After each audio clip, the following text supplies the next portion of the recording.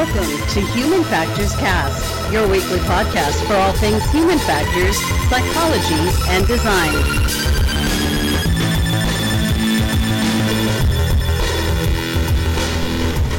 Welcome everyone. Good morning. My name is Svi Spivak and I am recording live from the Human Factors and Ergonomics Society annual meeting. I have the pleasure of sitting down again with Dr. Christopher Rickens. He is a professor at Department of Colorado State University, as well as many other things. Fellow at the Human Factors and Ergonomics Society, mountain climber, author, educator, mentor, and many others. And if you all listen to the part one, you can find out a lot about Chris's work and his motivation and his path in getting to where he was, to where he has developed these seminal models of attention. But he wanted to come back on the podcast and talk about some of the other stuff he's been working on, some of the passions he has, and those are specifically spatial cognition and human automation. And Chris, welcome to the podcast once again. Thank you very much, B. It's nice to be here again. So there were the two other areas in addition to the attention and workload research program I've talked about before that I want to highlight because they're also, I might say, passions of mine in the research field. The first is spatial cognition, particularly in large-scale outdoor spaces. And that interest came as a result of two converging things. My love for the mountains, mountain climbing, exploration, reading about exploring mountains, getting lost, going over cliffs and so forth, both reading about it, the Himalayan climbs, but also doing quite a bit myself in terms of kind of large-scale explorations, going off the grid in Colorado and exploring mountains, and some in the Himalayas as well. I got very interested from a personal perspective of maps and this idea of understanding where you are and where the hazards are. In parallel with this, I was working with Sandy Hart at NASA Ames, and the research program there got very concerned with controlled flight into terrain, where a pilot flies a perfectly good aircraft into a mountain with based on disorientation of where you are in sort of XYZ space, because we're now talking about vertical hazards, mountains, also weather as well. And how do we support that with the design of better maps and better navigational systems of where the hazards are, primary hazards being weather, traffic, and terrain. And these two interests kind of dovetailed in the 90s, and we did a lot of work on designing electronic maps. Should the maps be three-dimensional? Should they be perspective? Should they be 2D plan view maps? Should they be vertical situation displays? When does each type of display better serve the pilot for understanding where she is in the airspace with regard to these hazards? And then the interesting thing is there is such an analogy between the three-dimensional problem solving in aviation and the three-dimensional problem solving in climbing. And I really made that link between the two. Both have hazards, both you're fighting against either gravity or weather, and there's a lot of analogies. So I just became extremely interested and did a program of research on the issue of designing display support, situational supports for understanding where one is in a three-dimensional space. And it's so interesting now with increasing data visualization, where people are now putting data in these three-dimensional, sometimes four-dimensional spaces, and you have the same sorts of issues of getting lost in your data, not knowing where you are, how to travel from one data node to another. So there's a real common underlying phenomena of spatial cognition and understanding where you are that I found extremely fascinating. And that seems to bridge your other lines of work of attention and workload as well, right? Your ability Absolutely does. Yeah, particularly the attention, because there are so many things to attend to. Where am I? Where should I be? Where actually am I going? What are my goals? And these are spatially distributed across in the space. How do we support attention management in these kinds of situations? Nice. Yeah. So specifically, what's some of the work that you've been working on recently in these fields of automation and spatial cognition, and maybe the bridging of the two? Well, then, so the other area that I've become, and a lot of this is because of my interest in aviation and the work I did at the Aviation Research Lab at Illinois, is looking at the general trend towards more and more automated cockpits. And of course, and automated aircraft. The issue of the Boeing 737 MAX came up in the plenary session, an issue where automation is not necessarily serving the safety of the human user, at least high levels of automation.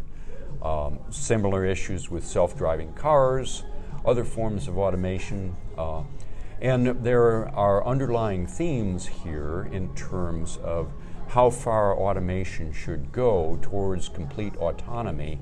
What's the right level of authority between the human and the automation or AI system that is going to allow the human some relief from performing the task manually, but not so much relief that they're totally out of the loop, become complacent, start doing other tasks at the expense of monitoring the automation. And so that has also been a major focus of interest recently, is looking at the different types of AI or automation support across many of these different domains. What do they have in common about operator engagement, about maintaining situation awareness in the automation process, and about the capability of the humans jumping back into the loop? We have a little metaphor for our approach to automation. It's called the lumberjack effect.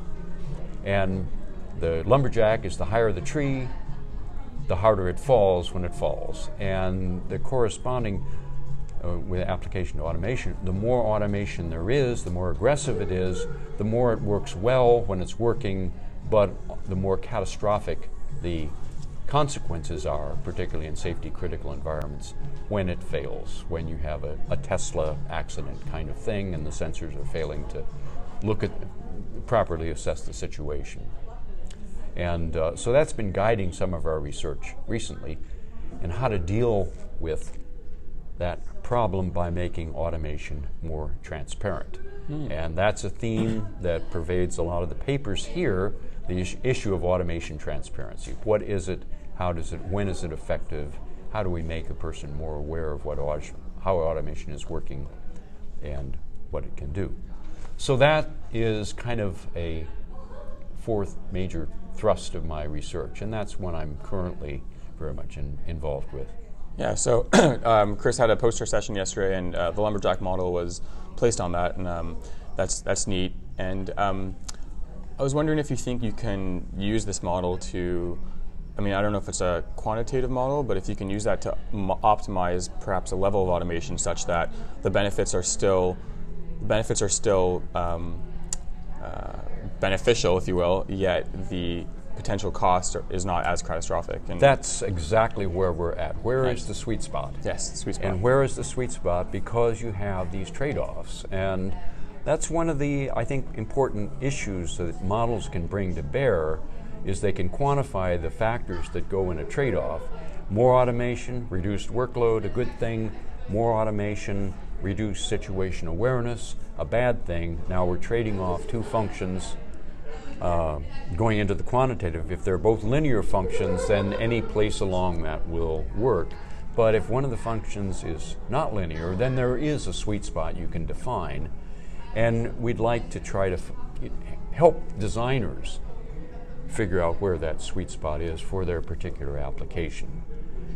And what it leads to, we think, is a statement that in safety critical systems, full autonomy is not a good idea.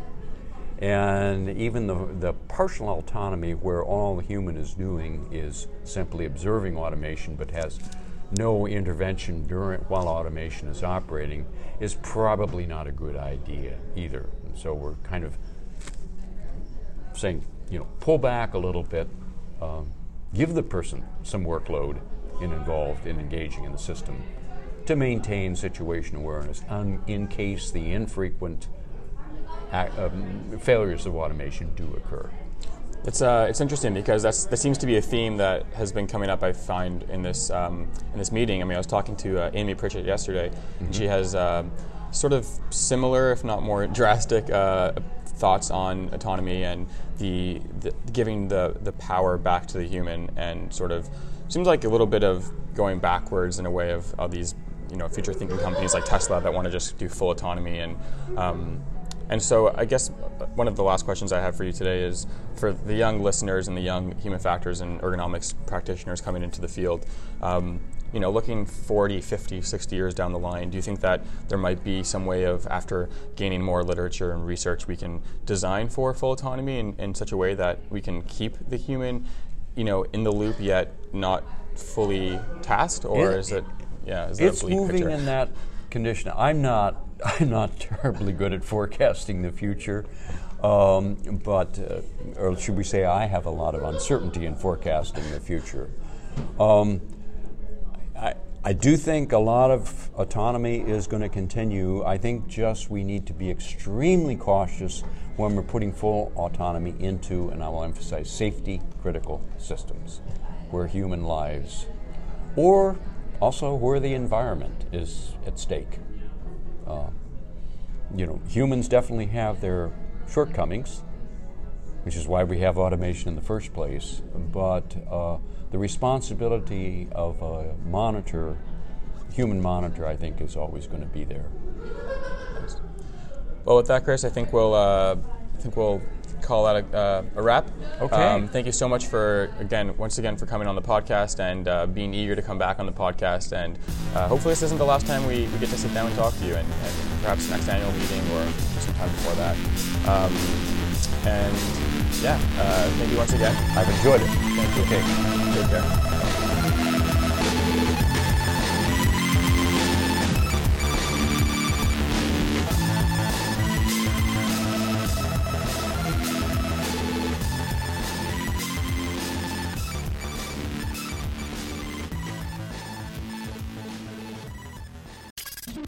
Spacecraft, railway locomotives, nuclear submarines, healthcare, jet aircraft, these are all examples of highly technical systems and organisations, and all have one particular thing in common. They all involve humans. Humans who want to do amazing things and are using technology to achieve them. They all have something else in common. They have amazing people ensuring that the users who are involved can do what they need to do, are safe when they do so, and have the optimum user experience. These people are human factors practitioners, and on 1202, the Human Factors podcast, they talk to me, Barry Kirby, about what they do, sharing their career paths, highlighting their ideas and best practices, and fundamentally raising awareness of our discipline. Find us on 1202podcast.com, on social media, and on your favourite podcast directory, because it's more than just common sense.